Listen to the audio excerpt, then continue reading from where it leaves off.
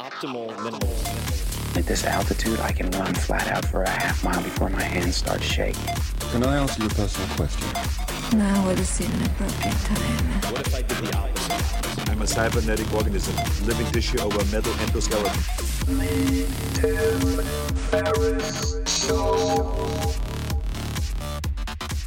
This episode is brought to you by Athletic Greens. I get asked all the time what I would take if I could only take one supplement.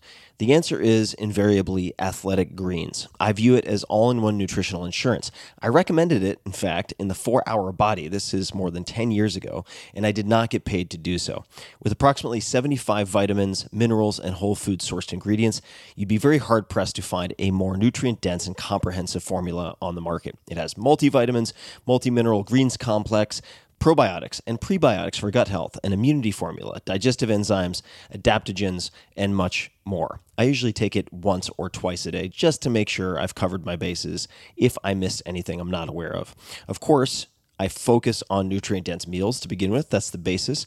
But Athletic Greens makes it easy to get a lot of nutrition when whole foods aren't readily available. From travel packets, I always have them in my bag when I'm zipping around. Right now, Athletic Greens is giving my audience a special offer on top of their all-in-one formula, which is a free vitamin D supplement and 5 free travel packs with your first subscription purchase. Many of us are deficient in vitamin D. I've found that true for myself, which is usually produced in our bodies from sun exposure. So, adding a vitamin D supplement to your daily routine is a great option for additional immune support. Support your immunity, gut health, and energy by visiting athleticgreens.com/TFS. You'll receive up to a year's supply of vitamin D and 5 free travel packs with your subscription. Again, that's athleticgreens.com/TFS, as in Tim Ferriss Show. athleticgreens.com/TFS. With LinkedIn Jobs, we tap into a network of more than 1 billion professionals to help you find quality professionals quickly and easily for any role you need. Marketing wizards? Found them. Software engineers? Found. That project manager I could never seem to hire? And found. LinkedIn Jobs quickly matches your roles with candidates with the right skills and experience. In fact, 86% of small businesses get a qualified candidate within 24 hours. Post your first job for free and get started at linkedin.com/acquire. That's linkedin.com/acquire. Terms and conditions apply. Why, hello there. This is Tim Ferriss. Timu Ferris, Fei Yu Cheng, breaker of chains, mother of dragons. Welcome to another episode of the Tim Ferriss Show, where it is my job always to deconstruct world-class performers of many, many different varieties, pulling out the lessons, strategies, habits, etc. that you can apply and test in your own life. My guest today is none other than the comedian's comedian, Bill Burr, at Bill Burr on Twitter, BILLBURR. Please say hello. Many of you know him as a stand-up comedian, of course. His YouTube clips have followed me around the planet, as has his podcast. He is one of the funniest humans alive. I mean, he loses his audience sometimes on purpose because making them laugh is not enough of a challenge, and then he'll wheel them back in and get them back on his side. And he has been requested for this podcast for many years. Rolling Stone has called him, quote, the undisputed heavyweight champ of rage-fueled humor, end quote. And when we finally got on the same stage to have a conversation and do this, he did not disappoint. So in this very wide-ranging conversation, Bill and I go all over the place. We talk about how he found his way into stand-up comedy, why he enjoys going for an encore after he's been booed, how he started as a squeaky clean comedian and then ended up where he is now, which is quite different, how learning can serve as therapy, the importance of enjoying success, and much more. This interview comes from my TV show Fearless, with fear less in parentheses, because the objective is to learn to fear less, not to be fearless, not possible, in which I interview world-class performers. That's probably my favorite combo word. On stage about how they've overcome doubt, conquered fear, and made their toughest decisions. You can watch the entire first episode with illusionist David Blaine for free at att.net/fearless, no parentheses, so all one word, att.net/fearless, the way you would usually spell it. Highly recommend you check that out. And to see all episodes, you can get it on DirecTV, or you can go to DirecTV Now. And I believe that's just directvnow.com, but directv.com. So DIRECTV.com. TheTimFerris.com and then click on Direct Now. We recorded about 3 hours of material on stage, and only 1 hour was used for TV. That means this episode is almost entirely new content that did not appear on TV. So even if you saw that episode already, you're going to get a lot more. Patented Bill Burr. So please enjoy this wide-ranging conversation with Mr. Bill Burr. Welcome to Fearless. I'm your host, Tim Ferriss. And on this stage, we'll be deconstructing world-class performers to uncover the specific tactics that they've used to overcome doubt, tackle hard decisions, and ultimately succeed. So imagine yourself all alone on stage in front of 14,000 people staring directly at you. For many of us, probably most of us, that'd be a complete nightmare. But for my guest tonight, it's just another day at the office. The man you're about to meet is one of the most prolific and respected comedians in the world. He's done 5-hour-long comedy specials, hosts one of the most popular podcasts of all time, and is the co-creator and star of the animated series F is for Family. Please welcome to the stage, Bill Burr.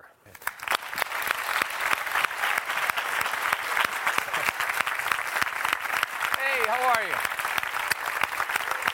What's going on, Tim? How you doing, buddy? I'm good.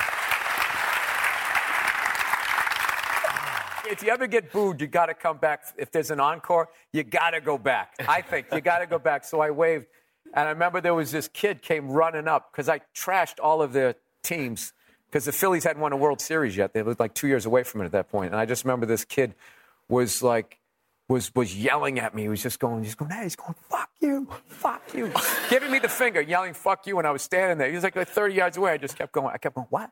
And he started going, fuck you. I literally he's like giving me the finger, like I don't know what it is. I just kept going, what? I literally he was like hopping mad. By the end, he was jumping up, fuck you. So I can't, like.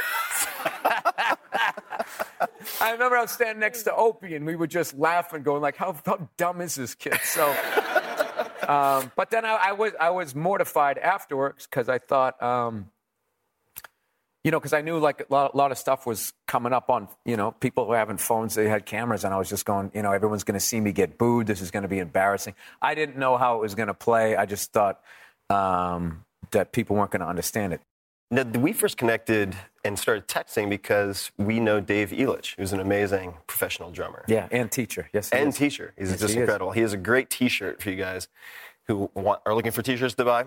And it says, what does it say? More slowly, once again, something like that. It says slow down. Slow down. And I think it says repeat or do it again. Repeat or do it again on the back. And so he got sick of saying the same thing, so he just point to one side of his shirt. How did you get into drumming? Why drumming? How did I get into drumming? I guess everyone was into music, where I grew up and everything. And I loved music, but I didn't start playing drums till I was almost like 20 years old. Like I started really late. But and the reason for that was I was working in a warehouse, and I came from a jock town, so everybody played sports, pond hockey and all that. So I did a lot of that stuff, and like I liked music, but there was only a couple of kids that played guitar, and I wasn't around it. Like I didn't think it was possible. I thought what I was watching people doing on TV, I just didn't think you could do it. And then I started working in this warehouse, and there was kids my age, and they were from a different town that was more like kids put together bands and stuff, and they were coming in, and like the songs I liked, they could play it, and I was like, wow, it's amazing. So I started playing guitar, and I just didn't have the patience for it. And I think the thing about drumming was the sport background, where it was like a real physical thing that it kind of came into play. And I just started playing, and I played for like 6-7 years. And somewhere during that time, I started playing. I started doing stand-up, and I moved to New York. And your neighbors don't mind if you're strumming a guitar. You can't like play drums in a one-bedroom apartment without pissing everybody off. So I kind of stopped for like 5 years before I got back into it. Yeah. I grew up on Long Island. I feel like we don't have a tough accent. It's just a bad accent. Yeah. I think it's a lot like the show we do. Yeah. F is for Family, where it was just like the parents just sent you outside, and some days you had good days, sometimes you had bad days, sometimes you just ran into bigger kids, and they would just beat the shit out of you for no reason. I distinctly remember them putting in a pool one time, and they were like, whatever the hell it is when they're smoothing out the concrete. And this older kid dared me to throw a rock into it. So I wanted his approval. And I just took this big rock, and this guy was just smoothing it out. And I just threw it down. This guy almost killed me. He almost killed me. So that's back when you could almost kill a kid, and it wasn't a problem. There was no cell phone video. It was all your word against theirs. So I think a lot of the reasons why I started doing stand-up was I just thought, okay, I'm going to get on stage, show people that I'm a funny guy, and people will stop fucking with me. Like, that was basically, and then I remember thinking, then everything's going to fall into place. I'll meet the girl of my dreams, I'll make my money, I'll get my whatever the hell I want, a house. And so I only worked on getting better as a comedian. And then by the time I got to my mid-30s, like, being a comedian was like 600 miles down the road, and everything else was at the starting blocks. And, like, literally, like, social interactions. I kept messing up relationships. I mean, I was 36. I was still sleeping on a futon in what they called was a one-bedroom apartment, which was bullshit, because I met the woman who lived upstairs who had the exact same apartment, and hers was a studio. They just slammed a wall into mine.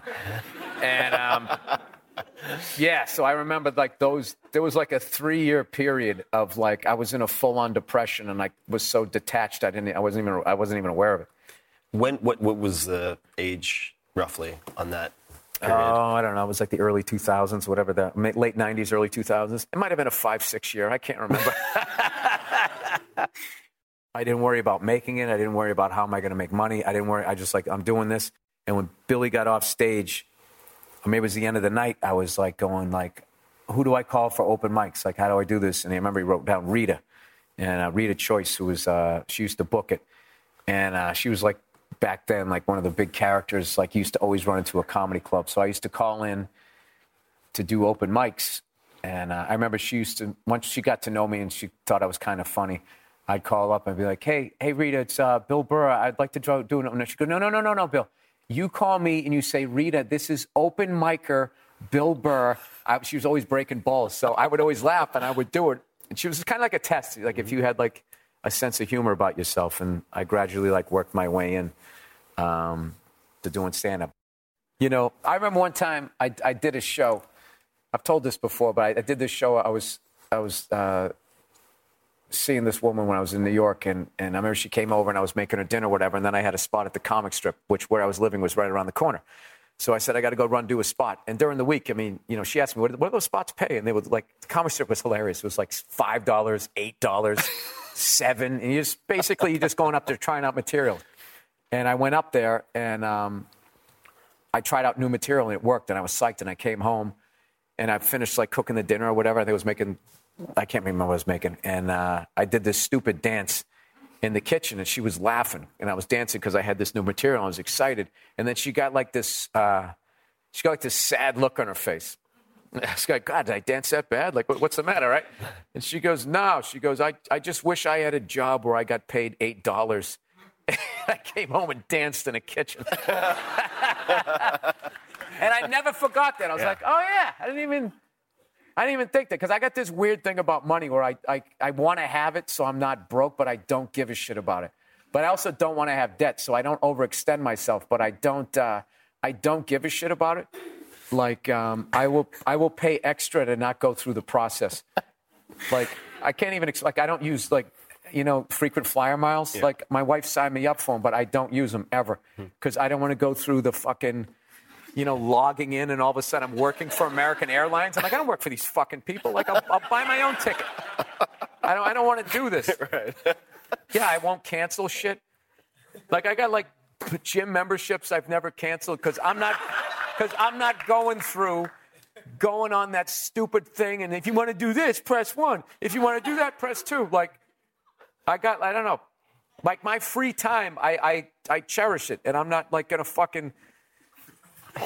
I'm not going to be laying on my deathbed one time just thinking about how many hours I spent on the phone going, person, operator, person, fuck you. Like, I don't want to do that. So I would rather pay the extra charge, yeah.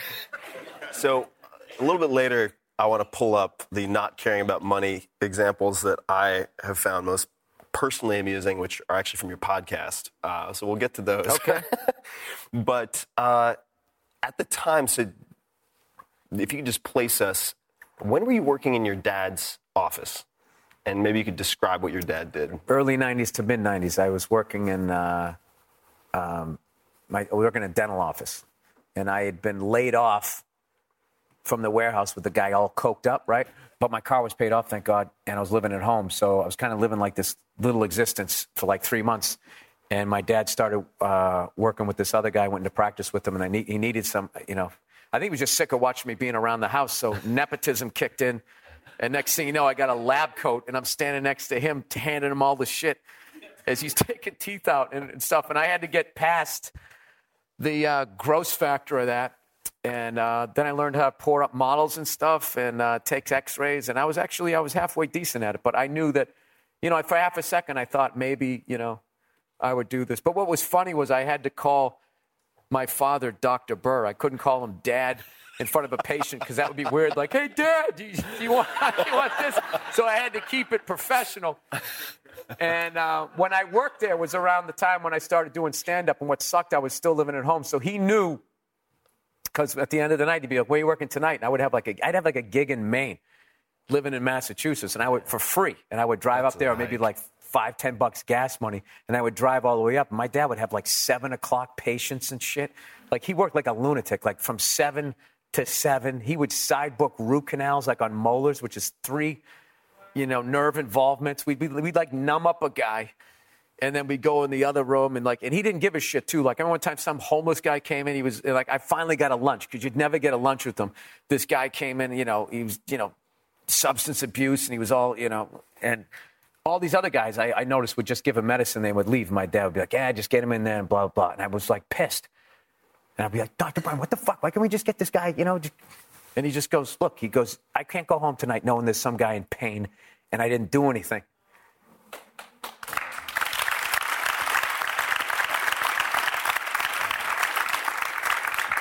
Did you get material for your comedy from that experience? Oh, yeah, big time. I read that you had dental comedy early, and I don't know what dental comedy is. Oh, yeah. So. No, I had all of it. My dad used to, he used to set me up, because he knew that, I swear to God, if I had like a late show, then he would go extra fast. He'd just go extra, give me that. He'd go, Christ, Bill, you're out to lunch. He would start giving me shit in front of the patient. I used to tell him, like, Dad, you can't do that type of stuff. And he wasn't like that. But I got a lot of it out of patience. Like, I remember this guy came in. I used to work totally squeaky clean. Totally clean, because I didn't want to offend anybody, because I didn't want to get heckled, because I was still this really shy person, right? So I remember this guy came in one time, and his teeth were all rotten out. And I just remember he said something like, Doc, I don't understand what the problem is. I brush my teeth almost every day, right? That's what he said. So my punchline to that was like, oh, yeah, well, do you wipe your ass almost every time you take a shit? So for a while, I started closing on that joke, and I would work totally squeaky clean, going up there looking like Ron Howard, and everybody's like, oh, look at this wholesome guy. And then out of nowhere, I would just end with, yeah, do you wipe your ass almost every time you take a shit? And then be like, good night, everybody. And everybody would be like, dude, what's going on? I had no idea what I was doing. I actually was a prop act for a second, where I had one prop. That's, for whatever reason, you're not allowed to have props in comedy. And acting, it's fine. I have no idea, right? So we had this dental mask, when you really just had some gnarly shit going on. They had these plastic things. It looked like a welder's shield, but it was all plastic. I'll spare you the details when stuff is flying at you. So I used to bring that, and I would take it out after I would do all the dental material and be like, yeah, my job's so bad. I have to wear this at work. And I would just put it on, and I had no joke.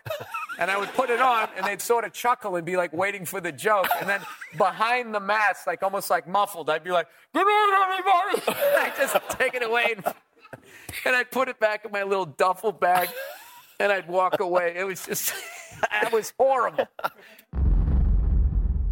How do you know when something is close and when something is done? When you're working on a joke or a piece of writing, how do you know when something's done? Well, I think when I'm touring, none of the jokes are done. Mm-hmm. Until I start getting sick of them. Then I'm like, all right, I need to record these and document these, because they're going to start becoming not funny. Because they're starting to feel like a job to tell them. I'm sick of this joke, and oh my God, I don't want to do this joke, and this is one so long, and I might not think that anymore. And sometimes those things just drop away, and you never record them or anything. So I'd say it's like that. When you bombed that first time, was that at Kelly's? That third gig. Jesus, you did your research. I was How trying. the hell did you find that one out? I must have told that on another podcast. So, a good team helping me. Some magic elves in the back as well. That's why you got to cover that camera up on your flat screen and on your laptop. Oh, yeah. That's actually really No, good. it's true. That's They actually sit really, there and really they good watch advice. you. They try to see what you're watching and shit. If you bang your wife, So they're I going want to to keep talk about watching. last Tuesday night. When you, I imagine the drive back after that gig was very different from the Motley Crue I was experience. mortified. So mortified. What did you do to get yourself back on the horse for the next gig? I mean, what did you say to yourself before you got on stage the next time? Because a lot of people fall off, they don't get back on. Well, I fell off a lot of things and didn't get back on. But, I also always knew, I knew if I was good at something or if I wasn't. You know what I mean? As much as I love playing drums and everything, I went to the music store enough times and saw an 8-year-old get on a drum kit. And I would pay you to take lessons. I just didn't have it. It's a hobby. It's something I enjoy doing, but I would never subject anybody to it on a professional level. So, this happens to me a lot with my ADD. As I went down that road and I forgot the question. The question was, which is fine, by the way. The question was, how did you get back on the horse? What did you say to yourself before getting back on stage? Well, it never dawned on me not to do it again. Right. Had you It's already weird committed because to the next gig? All the other social shit that mortified me, I just stayed away from it. Yeah. But that thing was I don't think I had another. Maybe I just was you know it's going to happen. It's like you're riding a motorcycle. Right. You know one of these days you're going to go down. You just hope you're going to live. You talked about some dark periods earlier. I'm forgetting the exact timeline, but what precipitated that? I guess you said it was a couple of years. And for people who don't know, I almost off myself during a year off from college. So it's I've had some battles myself. What motive were you? How were you going to do it? You know what? So this is a good question. And I'll tell you why I'm not going to give an answer, because it was a really good plan. It was a plan that would minimize guilt or self-blaming on the part of my family. It was really well thought through. I had everything specced out. And so for the risk... Zip line in the woods into a sword. Mostly involved some porcupines, a little bit of curare. Yeah, it was very complex. Hard to replicate, but I wouldn't want people to copycat it if I put it out there. But what precipitated that period for you? What does that mean? What came before that? What triggered it? What led to... Sorry, using weatherman language. My bad. I don't know why. It just comes out of me sometimes. What led to it? What triggered going into that fight? I don't. Half of you laughing didn't know what it meant either. Thank you. I just think I was just going full speed towards a wall. That because I thought I was normal, well-adjusted, and even though I knew I had a crazy temper, I had this period, where I just was really just I would be what you needed me to be. Yeah. And I really had I was friends with everybody. Right.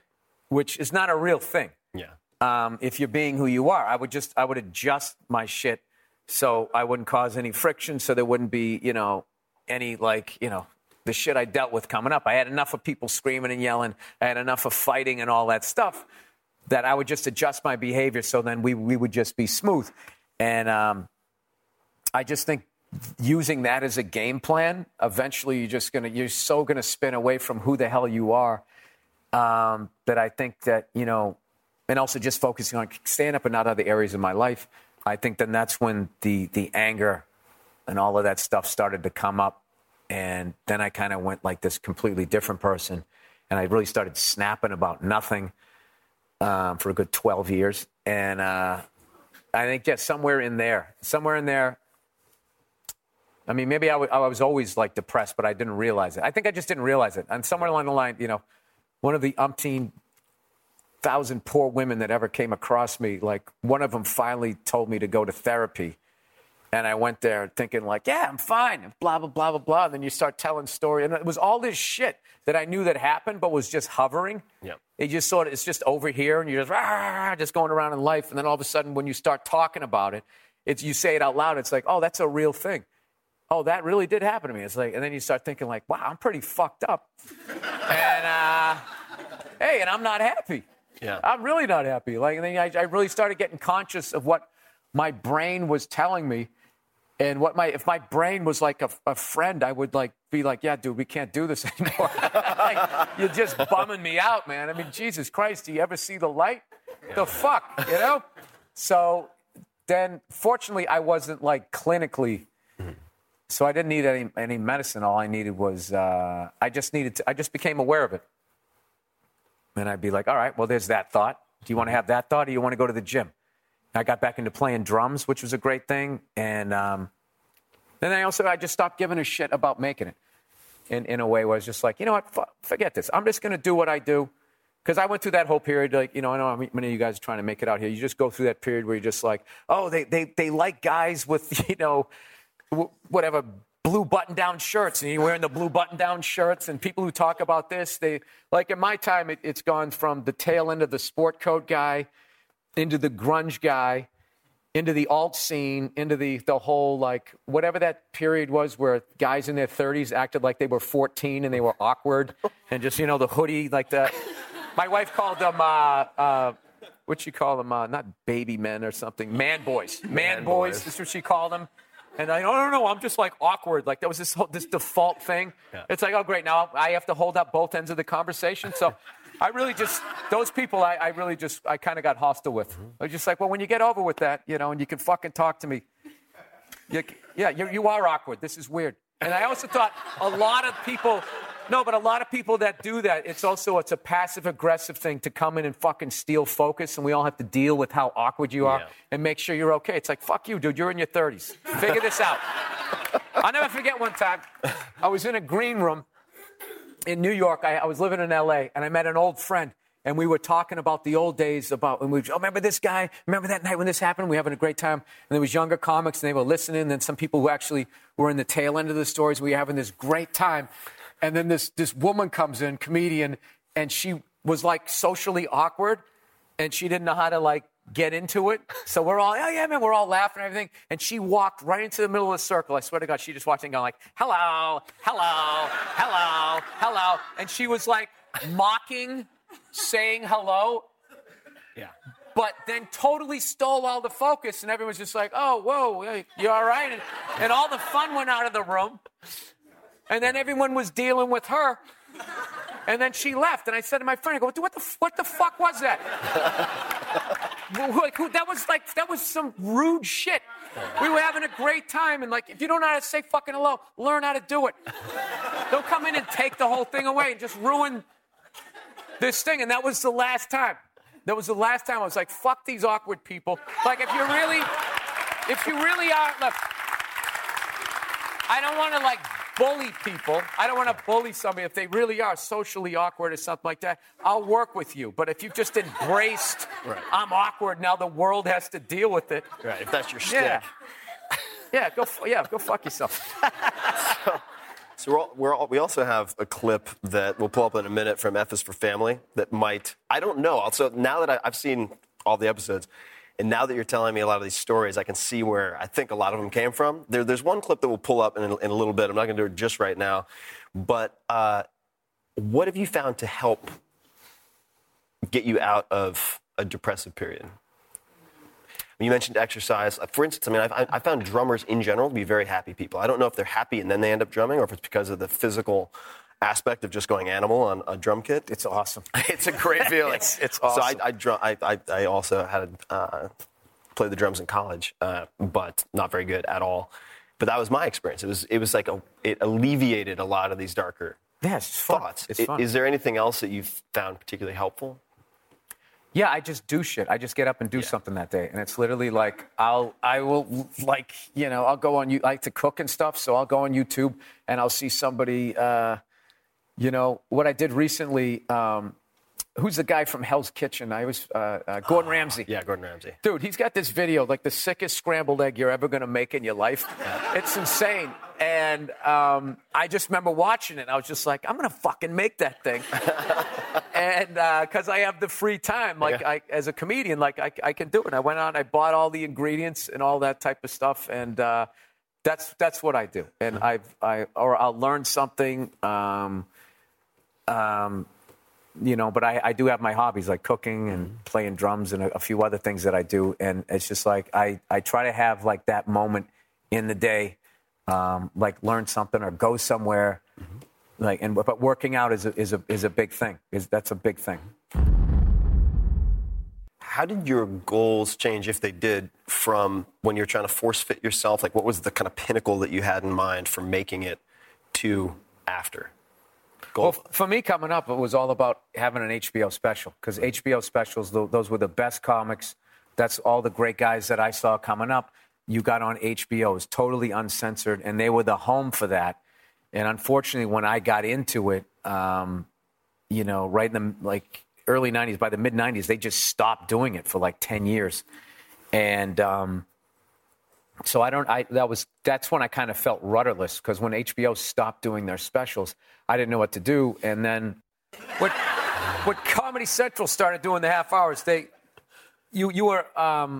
fact that they had commercials, they basically, I think it's 8 minutes each hour. So they were automatically going to take 16 minutes out or 8 minutes out of a half hour. And then they would beep out the curses with like the worst, most archaic, like beep, beep. So really, and they wouldn't just fade it down and come back up. So I remember watching specials and just thinking that was really distracting. So once again, I worked clean. So if you watch my first half hour on Comedy Central, I worked totally clean. And I gave them the least amount of material that I could, because I just looked at it, because those guys doing like, all right, here's a half, it's a half hour. They're only going to use 22 minutes. They would do is they do 40.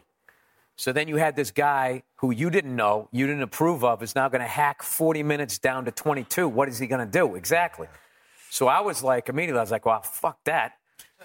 Like, what's the least you can do? And they said, least amount of time you can do is like 25 or 26. And I did exactly that. So the worst you could do is butcher 4 of it out, but the rest of it was going to look good. So I was happy with it. And, it was just kind of doing stuff like that. But it still wasn't what I wanted, because it wasn't me, that half hour that I did. That was me, like, just kind of doing an extended Letterman spot where I was working totally clean. But it wasn't until HBO came back and did the half hours, and I did those, that I actually got to do. It was the first time people got to see me, not in a club. They were at home, and they got to see that this is what I do. And, and that was the same time I got on the Opie and Anthony show, and they all kind of came out at the same time. It was the first time I went to a club, and it was sold out, and people were there to see me, which was a whole other level of pressure. It used to be, yes. Up until then, it was people who come into the club because that's what they did. They had nothing else to do. Like, let's go down to the comedy club, and you had to prove to them that you were funny. And I used to remember thinking, like, imagine if they came to see me, how much easier this would be. I didn't realize the other pressure was like, no, we saw that, so we're expecting at least that, if not better. And then it's like, oh, man. So that took me like a good 3 months it was a new kind of nervousness experience to get over of people expecting, like, yeah, we're here to see you. We like what you do. Don't ruin this. What was the first special? The first half hour? Yeah. Or not the Comedy Central, but the first time you could be yourself. Oh, that was the HBO half hour that I did. And that was in 2005. 2005. Still remember, April 2005, came out in September. Is there anything since then, and I mean, this is an assumption on my part, which is dangerous, but did you feel like you had summited the mountain at that point? Did you feel like you'd arrived? No, I felt that somewhere in like 2009, 2010. By then, I'd done a couple of hours. I'd done my second hour for Netflix, which became the new HBO as far as just totally uncensored. And I remember, I think I bought a house at that point. I bought a house, right? And still, people didn't really, I had a niche following in that. And I said to my wife, I was just like, I know you're not supposed to say this, but I made it. Because there's this sickness in this business of like, no, man, if you think you made it, and then you're going to relax, and it's all going to go away. So like, oh, so I'm never going to be happy? Yeah. It's like, I tell dick jokes, and I just bought a house. I made it. Yeah. So I didn't want to be that guy. that is doing well. And it's like, oh, but what about the next thing? Like that sickness. Just the that greyhound chasing the rabbit. Yeah. Performers or driven people can have this sickness of like, it's just like you can't even enjoy it. It's like, what's the next thing? I mean, I know guys that like, they have like they accomplish something, and as they're getting right to the peak, this depression hits them because they're like, then what? And then what am I going to do? And then this is over, and then I got nothing, and blah blah blah. It's like, hey, can you just fucking have a beer up here? We did this, you know? Can we enjoy this for a second? Did you continue doing therapy after those initial sessions that you mentioned? I did it for a few years, and then one day it just dawned on me that I just kind of am just talking in circles in here, and it's just like bad shit's going to always happen to me. And what am I going to keep coming in here and emoting about it? Like, what point am I going to grow up and kind of not need this? And I'm not trying to say that you're weak if you go there, but I just hit this point where I was like, all right, you know, I've all of that shit happened, you know, it happened, right? And it definitely affected who I am. But now I'm not going to be like lashing out at people. And I'll be like, oh, I do this because of that, a little bit of that. But what I did, you know, at some point, it'd be like if somebody's teaching you how to fix a car. At some point, you got to try to fix it yourself. Right. You know what I mean? You can't keep going, and then do I turn right here? Or how do I do this, right? So it just became like that. So now I kind of, you know, I kind of self-therapy myself. It's cheaper. So you mentioned the, I guess, delusion maybe of always chasing the next thing and never being satisfied with where you are. The other worry that I've heard a lot from friends of mine who are comedians is that if they do therapy or meditation or fill in the blank to tone down some of their tendencies, that it will make them less funny. Yeah. Is that something you I thought that was true. No, it's not true. Yeah. But what it does is it gives you an insight into you as a human, and then you see people differently. And it actually allowed me to write or think about characters and just notice shit with people that I never did before. Like I got a thing with anybody who does this, when they're talking, like, I wasn't blah, blah, blah. They're full of shit. No, not only are they full of shit, they have a complete inability to accept responsibility for anything they've ever done. I just recently told this to Jim Norton. It was that publicist who backed over, like, those 12 people in, Long Island. Oh, sure. And then I remember she drove away, and then she went to her house. And when she got to her house, like, the cops showed up. And the lawyer met them in the driveway and was like, she'll come down tomorrow and blah, blah, blah. And they left. And I remember thinking, like, you can fucking do that? I didn't know you could do that. So she was, of course, vilified. And then the next day in the paper, they had this picture of her. And she was, like, talking to the media. She was like, She had a hand like that. It's like, you fucking backed over 11 people. I'll go with you that can happen, that you can't see that, but you left. Yeah. You fucking left. Yeah, get the fuck out of here. So I've noticed that. And I remember, so you start picking up on that. And I remember one time, this comic did some passive-aggressive shit to him. I called him out on it, and he immediately went with the two hands to the chest. I'm like, that's the kind of guy that would back over 11 people and drive away. So I wouldn't have noticed that if I didn't go to therapy. And I've also noticed, like, you know, I talk to myself a lot about, like, going, you know, like getting into it with people and screaming and yelling, and then I'll drive away and be like, all right, Bill, how did that go? You know? And then try to see how you know, if I was wrong in it. Like, they were right, you know? At somebody's mom, you just yelled at her.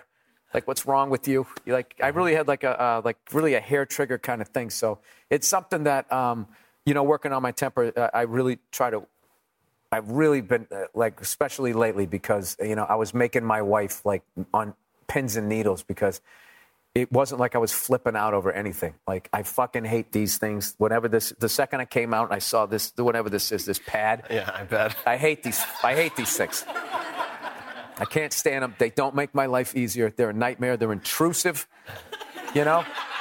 I can't stand them. So I flip out about them, and, like, I saw a thing recently. This politically active comedian was sitting there talking, was trying to get people to vote in, like, this oddly, like, bullying way, going like, you know, there's going to be an app out there that's going to say, you know, whether you voted or not. And they're not going to know whether you voted and who you voted for, but they're going to know that you voted. So you can't basically bullshit people anymore. I just was watching it the whole time going, and like, that's a good thing, that level of private information because of this fucking app. I didn't say that you could say whether I voted or not. That's what I hate about all of this shit. Like, I have a theory, like somewhere around 94, 95, we should have stopped making new shit. All right? They cured enough diseases. Cars were fast enough. Planes aren't any really faster than they were back then. It was good. But all of this shit now that, like, Tape your cameras. Yeah. Tape your cameras. All of this stuff.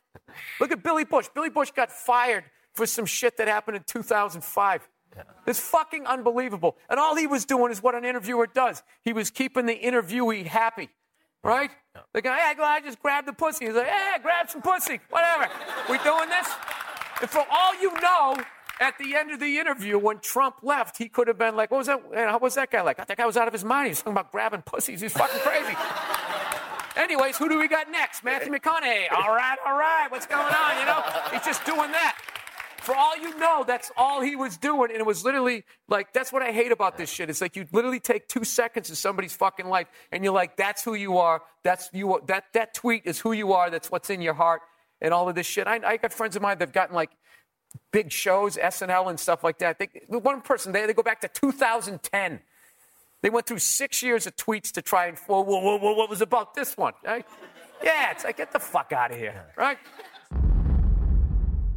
Why did you start doing the podcast?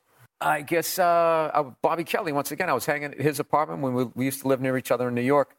And he was just like, dude, you got to do this. It's called a podcast. I had no idea what it was. He goes, it's another way to connect with your fans. And both me and him and all of my friends, we weren't the guys they were picking. Yeah. We just weren't the guys. We weren't, whatever they were going for, we just never were the guys. And, and yet they on every showcase, they'd always put us on last because we would, we were really good at what we did, but there was always like the, whatever the hell it was they were looking for, we were the outcasts. So any way to connect with your fans, we had to do it. And that was this new thing. And I just liked doing it. And at first I used to call in, before I had like the mixer and all that, used to call in this service. So I would just call up this phone number on my flip phone. And I would be in airports and I would just be trashing people and telling stories and singing songs. And at first I just did it for like 7 minutes, then it was 10 minutes, then it became 20, then a half hour. And then I started going like, well, ask me some questions. Or I had this thing underrated, overrated for a while and YouTube video of the week. And I just sort of built like a show around it. And it just kind of became what it became. Was it for shits and giggles or was there something? No, I wanted to connect with fans. It was a way to just another thing to do. And, but it was also, I enjoyed it because there's other ways to connect with fans that I don't enjoy. Like all those things you guys, when you upload your pictures, yeah. I don't like those because it says, can we have access to all your photos? And it's like, no, you can have access to this photo, you fucking weirdo. So I don't do it, so I just don't do any of those. But then there's other stuff that, like, it's the same thing. It's like the mall thing again. Like, does this fit into the wheelhouse of what I feel like I want to do? And it was just something I like doing, so I just started doing it. So between, or I should say, during the period of your specials and then getting all the way to F is for Family, what were the high points for you in that entire I didn't hear the question. I just heard that person groaning out there like, sorry. We're getting down to the end here, question. Right? That's a C- question. Bear with me. No, I think I'm working on my material. I think his ass is hurting from sitting down.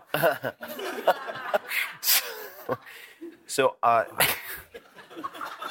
this is the beauty. We can go around again. Here we go. So from the point that you started doing your specials up to F is for Family, were there any particular inflection points or experiences that set you on the path that led you to where you are? Any formative experiences? I'm thinking of Chappelle's Show. I'm thinking Breaking Bad. I mean, you have so much that you've done. I'm just wondering if any stand out. Like influenced my comedy or just got me to where I'm at? Both. Either. All right. Well, getting me to where I'm at is like, how long it took me to make it is like, it's a bunch of people. It's comics that I saw when I was in Boston, people who gave me shots, getting in at the comic strip. was a woman, Amanda Schatz at MTV. She saw me in Boston, and then she's like, I want to see you in New York.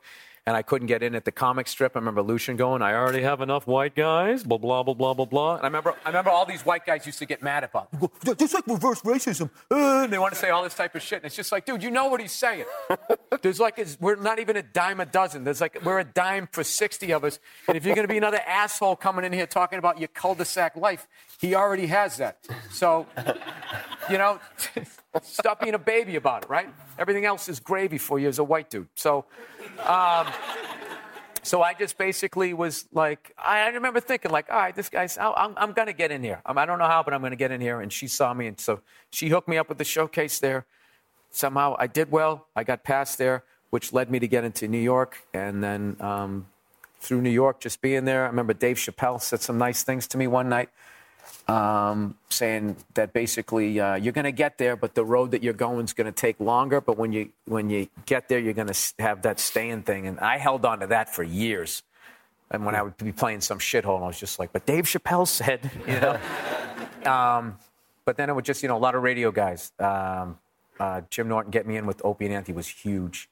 Randy Bauman in Pittsburgh, because like I would go to these markets and the guys that I really vibed with, like they would give me the option to be like, hey, rather than flying in Thursday morning for your Thursday through Sunday, if you want to fly in Wednesday or Tuesday and just do radio the whole week, I'll help you pack the place. And guys like Randy Bauman in Pittsburgh, I would do that. I would just come in, have no shows Tuesday, Wednesday, and I would just do 4 hours of radio in the morning, do the whole morning show, and then do morning on Thursday and Friday, just killing as hard as I could to, get it like half full. Maybe they don't have to pull the curtain. And it was just all those types of things. And I guess, I don't know, I've been doing this shit for a long time. So Breaking Bad was huge because forever I wanted to play a guy like that. All right. But back when I had my hair and stuff, I looked like Ron Howard. So it was like I was always the friend. I was the nerd. I just wasn't going to be that guy. And I just always wanted to play a guy like Kubi. And they gave me a shot. And then through that, all of a sudden I got these other roles. Like, once you get it on tape and they can see that you can do it, then like, oh, we can do this. And then people will take a shot on you. So that was a huge thing. And I'd say Mike Binder with when I did Black or White. Which became Black and White. What was it? It was Black and White was the original name of it, but somebody already owned the copyright of that, and they wouldn't sell it. So then we had to switch it to Black or White, and it was like this trial about who should have the rights to watch this kid that was racially mixed, was half white and half black. So Black and White made it seem inclusive, but we had to switch it to Black or White. So it kind of became like this make a decision kind of vibe to it. But he let me, I got to play a lawyer in that and had all these great dramatic scenes and all that. So I kind of got a nice like acting thing going on where I get to do some drama stuff. I get to do some comedy stuff. So it's been cool. Yeah. Speaking of Cosmo Magazine, this next question is from Marcus Harbaugh, I think is how you say it, also from Facebook. My wife thinks he's hilarious, and she's generally not a fan of pro-male types of comedy. How did he learn to so expertly deliver that kind of humor without alienating his female audience? I alienated a lot of females. I do. I alienate issue people. I alienate politically correct people. Like they got like that thing where like, this is the issue. You're only allowed to have this thought on this issue. I have zero sense of humor about this issue. These are all the proper words. These are all if you use these words, you're this. If you use that, they're very like, it's hilarious because they're progressive left using the exact same like Fox News extreme right. They're the exact same fucking lunatics. I hate progressive left people, and generally speaking, and the Fox News to the right. They're taking our country. Those people, I can't even listen to them. They're idiots. Yeah. They're like both of them, and they both have like their heart is in the right place. They're not doing it, and they're doing it in this very Stalin-esque kind of way of zero tolerance. Oh yeah. What's funny to me is the right always gets that. The left just cannot see when they're doing it. It's like, you've become what the fuck you're fighting, and you're annoying. Yeah. You're annoying. So, I mean, I think that explains, a little bit of the Trump shit, like how that guy kind of came up with, it's like you guys were ramming this shit down. Like, it's so fucked up. If you just look at politics, like Obama was a response to 8 years of the Bush people ramming it down your throat. And he was a response to 8 years of Clinton people ramming it down their throats. And then 12 years before that, you had Reagan and Bush. Both sides just can't present their shit. They got to be like, fucking eat it. Like, and it's all it does is it causes resentment. And if you look, the pendulum just keeps swinging like further and further. And people sound right now, people sound crazy to me on either side that I can't watch it. It's like if anybody in the left gets in, it's like, it's going to be socialism. This is going to be like communist Russia. And if anybody right gets in, it's like, this is like Germany in 1935. Every fucking time, just going like this. So I don't know. Like, I just try to just be like, all right, let's settle down. Everybody fucking relax. Get yourself a sandwich. Some of these things could be true. Some of them might not be true. But like getting into this, you're not going to be able to think clearly and be able to make the right move when you have to, I guess. So we'll see. Now, do you deliberately at times try to lose the audience, like push them to the breaking point and like... There is something that I and then reel them back? I mean, is that what sort I of a used sport to do, for you? What I used to do, that was from playing hell rooms and no one would listen. So... what I would do is I would make a statement that would make people be like, dude, what the fuck? And thinking that I'm heading towards this thing, right? Like I would make a statement that would make you feel like I'm heading towards like supporting the Klan or beating women or anything like that. You just say that and that gets everybody to drop their fork to listen. They're like, dude, what the fuck is this? And then you just wind them back to the point that you wanted to make anyways. And they're like, oh, all right, okay, that's kind of funny. And then you just keep doing that.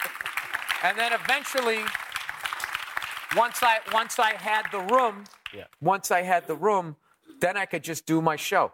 And I think a little bit of that has started to bleed into my style. I don't do that anymore on purpose. But when I was coming up, I used to do that on purpose. There was all these techniques. You could also start talking quieter if people were talking louder. People used to say that. That never fucking worked for me. Then just nobody heard me. I was just like, okay, nobody's listening to my jokes. But, a lot of that came from, all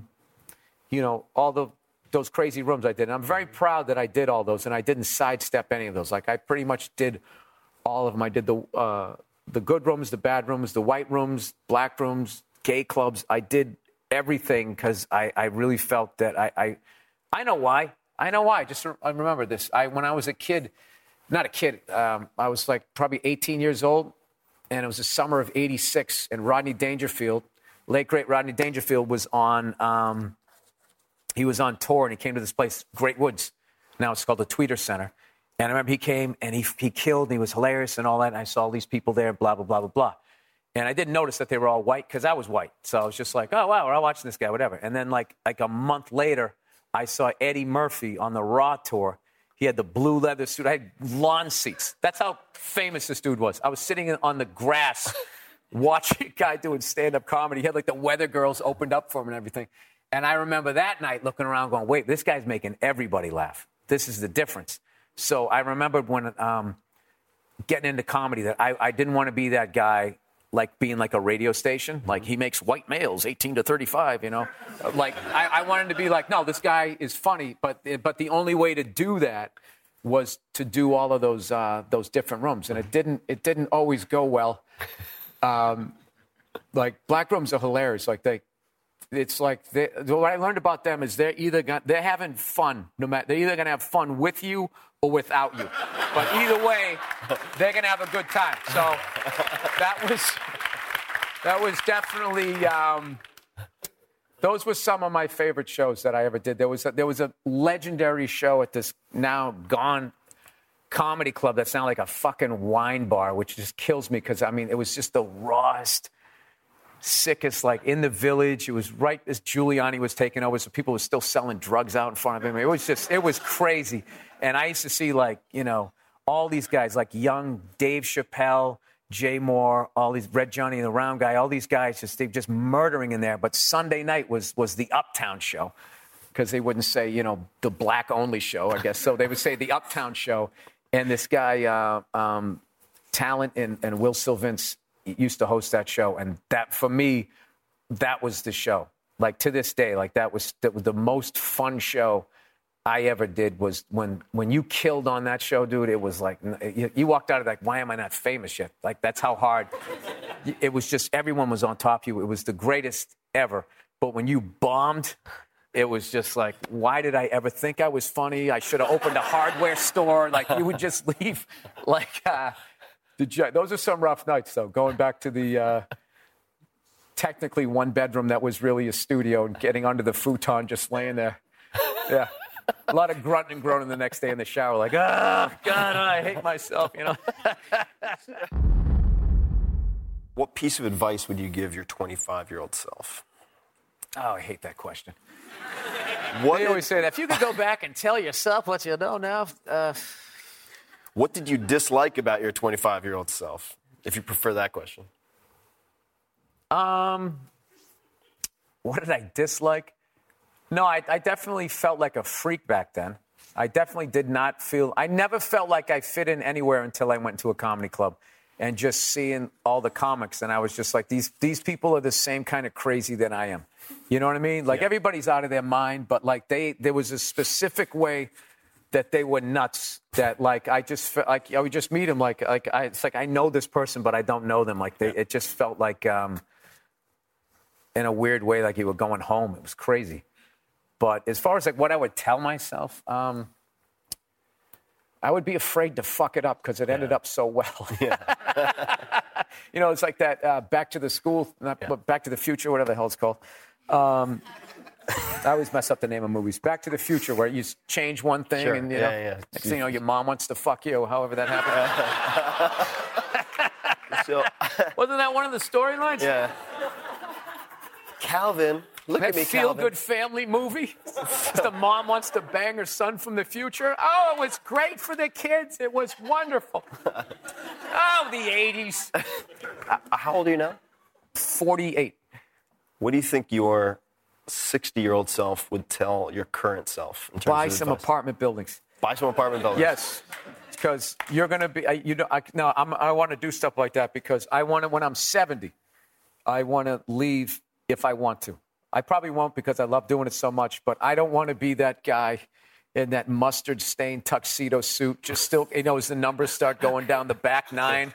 Yeah. And I'm like, oh, I have things to say, you know, and just people going like, oh, I saw him in front of like 3 people. It was sad. There was a donut-making machine in the back. Like, I go back to those gigs. So I would like to not go out and, you know, I'm doing real well. I'm making great money. I would like to not go out and buy a bunch of dumb, shiny shit. I would like to buy shit like assets so I have money. So my next goal, the same way I did the thing where I never got sucked so far into this business where I had to apologize even if I wasn't sorry.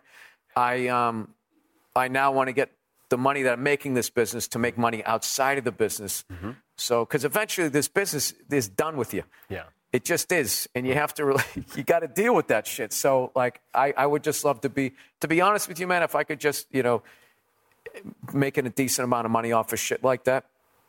Yeah, I just always picture myself just sitting on the back porch, you know, with a dog, not giving a shit, smoking a cigar. Like, that's how I want to. What kind of cigar? I would still do stuff. They don't mess them up with global warming. If you can still make a great one, it'd definitely be a Cuban.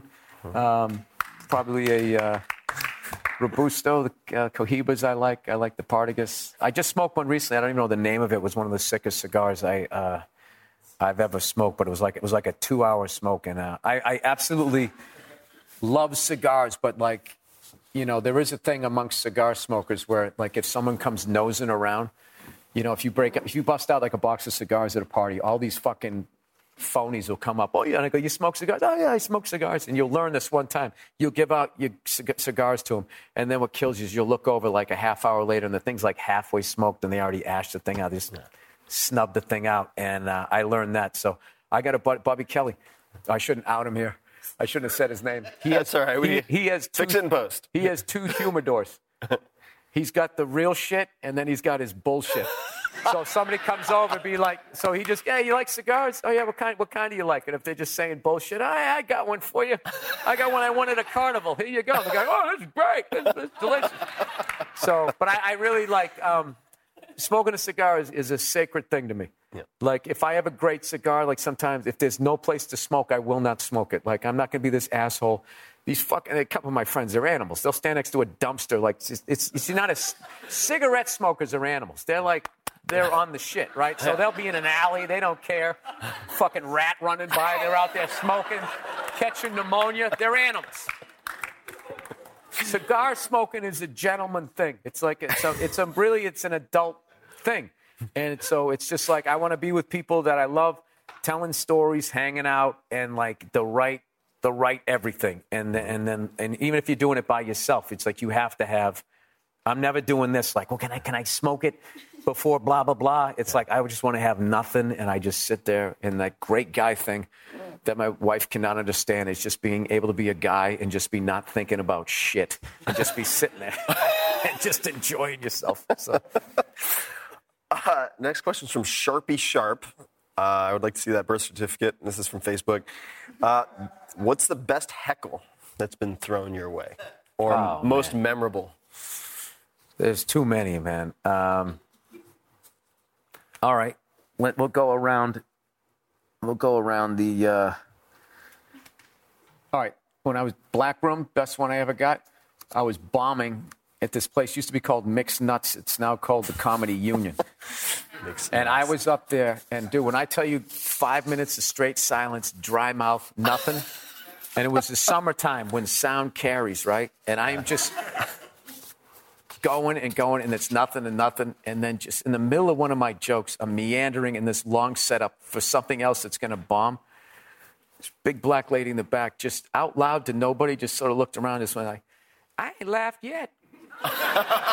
And the whole place exploded laughing. And I didn't know how to deal with it. I didn't know I had to address it. I kept trying to do my material, and then they were just laughing at me, trying to do my... It was fucking humiliating. And then, I don't know. There's one... I'll tell you the weirdest one I got. I've told this one before. One of the weirdest ones I got, I was at Dangerfield's doing the midnight show, and it was just one of those nights everybody was bombing. The place was packed, and nobody was laughing. I remember the guy in front of me, like, he was just bombing so bad, and he was on some show where he played a bartender, and he had gotten beaten up. It's like, oh, did you guys see that movie? He's trying to, you guys see this movie? Blah, blah, blah, blah. He goes, yeah, I played the bartender. The star of the movie beat the shit out of me. You guys see that? And then some kid in the back just goes, he should have killed you.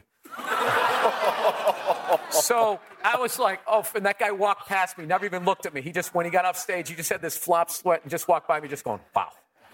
Wow. And then I went on stage, immediately bombing.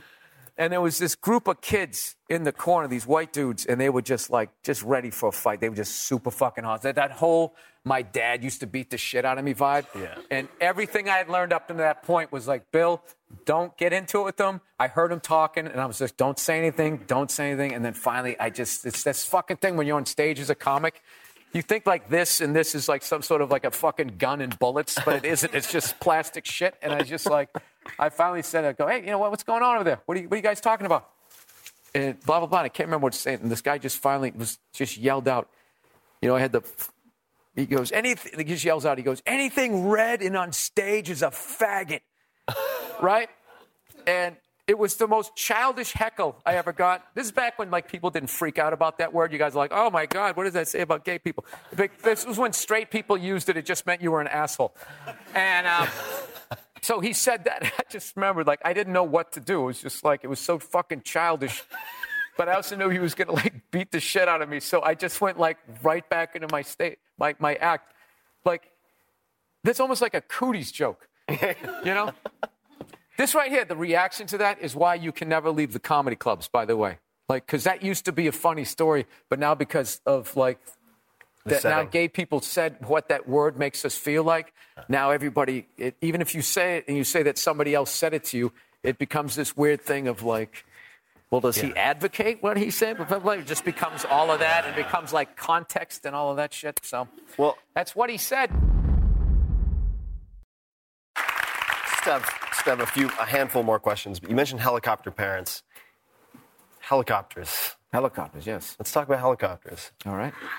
How and why did you get into helicopters? God, you're just running the gamut of everything here. Okay. Helicopters, how did I get into that? Paranoia of living in California. Okay. Living in the LA basin, enough conspiracy theory about nothing being behind the dollar. Robots coming and all that type of shit, and this place became really claustrophobic, where I was just like, how the hell would I ever get out of here? Yeah. When this shit hits the fan, how do you get out of here? Like, even when it's working well, it still takes 3 hours just to get out of here. Forget about some Armageddon shit. And I was just thought, up and out. That's the way to go. Learn how to fly a helicopter. And when the zombies come, you just start it up and you just fly out. So, assuming you're... By the way, that does not work. If you ever see that in the movies where you just start the thing up and you fly out like that, I mean, you can do that, but you're going to fuck it up. Like, you got to let the band, they got, like, belts and stuff. They got to let those things stretch. You got to let the engine heat up and all that. So anytime you see Rambo and those guys just jumping in cold like and it's a Camaro, and you just... I mean, if zombies were coming, I would definitely do that shit, but I'd be going... So I was flying away like, please don't let the belt snap. Then you just nose it down into one of those fucks. Take one with you. Just imagining the visual. Just like a lawnmower just taking out zombies. So do you have other preparations? Now, this is spoken to someone, so people think this is crazy. So in San Francisco and then in New York, got really into, at one point went off the deep end with prepping stuff. Like, got really into it. Like going to canneries for LDS. You guys can look it up. You can really go down the rabbit hole, and some of you will spin out and get tied up in a straitjacket. And I was being kind of lectured at how unreasonable it was and how silly it was that I was getting water and gathering food and all this stuff just in case we had a disaster that took us off the grid for 7 days or more at SF, which happens fairly regularly. And some editors were kind of making fun of me because I was writing at the time. And then Hurricane Sandy hit New York, and lo and behold, nobody was prepared, right? So do you have, besides the helicopter, do you have other preparations? Nope. No. And I don't own a helicopter either. So it's pretty fucking useless. Okay. No, what it was I went down that rabbit hole, and you got to get gold coins, and you got to get this powdered food and all that type of stuff. Yeah. And then somewhere along the line, I was just like, do I really want to survive this? Do I really want to see what's next? Or do I want to be one of the people that dies? And I realized, no, I want to be one of the people that dies. JFK said it. The living will envy the dead. And it's true. I don't want to start over again. Some whole new society. I remember I used to do a bit on that. Somebody just picking up a rake like, these are the new rules. And you're just all gathering around with your burlap shirt with the string tied around it. I know. Like, I remember when that fat dude who's running North Korea, right? The boss's son, who's trying way too hard to show that he's a badass, was saying he had missiles aimed at L.A. and everyone was panicking. I was like, perfect, man. I hope it's right at my house. Right at my house. And I hope I'm watching the UFC or Football Sunday, just sitting there, just vaporized. Who you don't want to be is the people up in Bakersfield. Just outside of it, you still get the radiation with the boils and shit. You're your teeth are falling out. Fuck that. Trying to figure out how to catch squirrels. I have no desire to do any of that. Ladies and gentlemen, Bill Burr. Thank you. Thank you very much. Thank you. Thanks for having me on, man. Thanks very much. I had a great time. Thank you. All right. Hey guys, this is Tim again. Just a few more things before you take off. Number one, this is 5 Bullet Friday. Do you want to get a short email from me? Or would you enjoy getting a short email from me every Friday that provides a little morsel of fun before the weekend? And 5 Bullet Friday is a very short email where I share the coolest things I've found or that I've been pondering over the week. That could include favorite new albums that I've discovered. It could include gizmos and gadgets and all sorts of weird shit that I've somehow dug up in the world of the esoteric as I do. It could include favorite articles that I've read and that I've shared with my close friends, for instance. And it's very short. It's just a little tiny bite of goodness before you head off for the weekend. So if you want to receive that, check it out. Just go to 4hourworkweek.com. That's 4hourworkweek.com, all spelled out, and just drop in your email and you will get the very next one.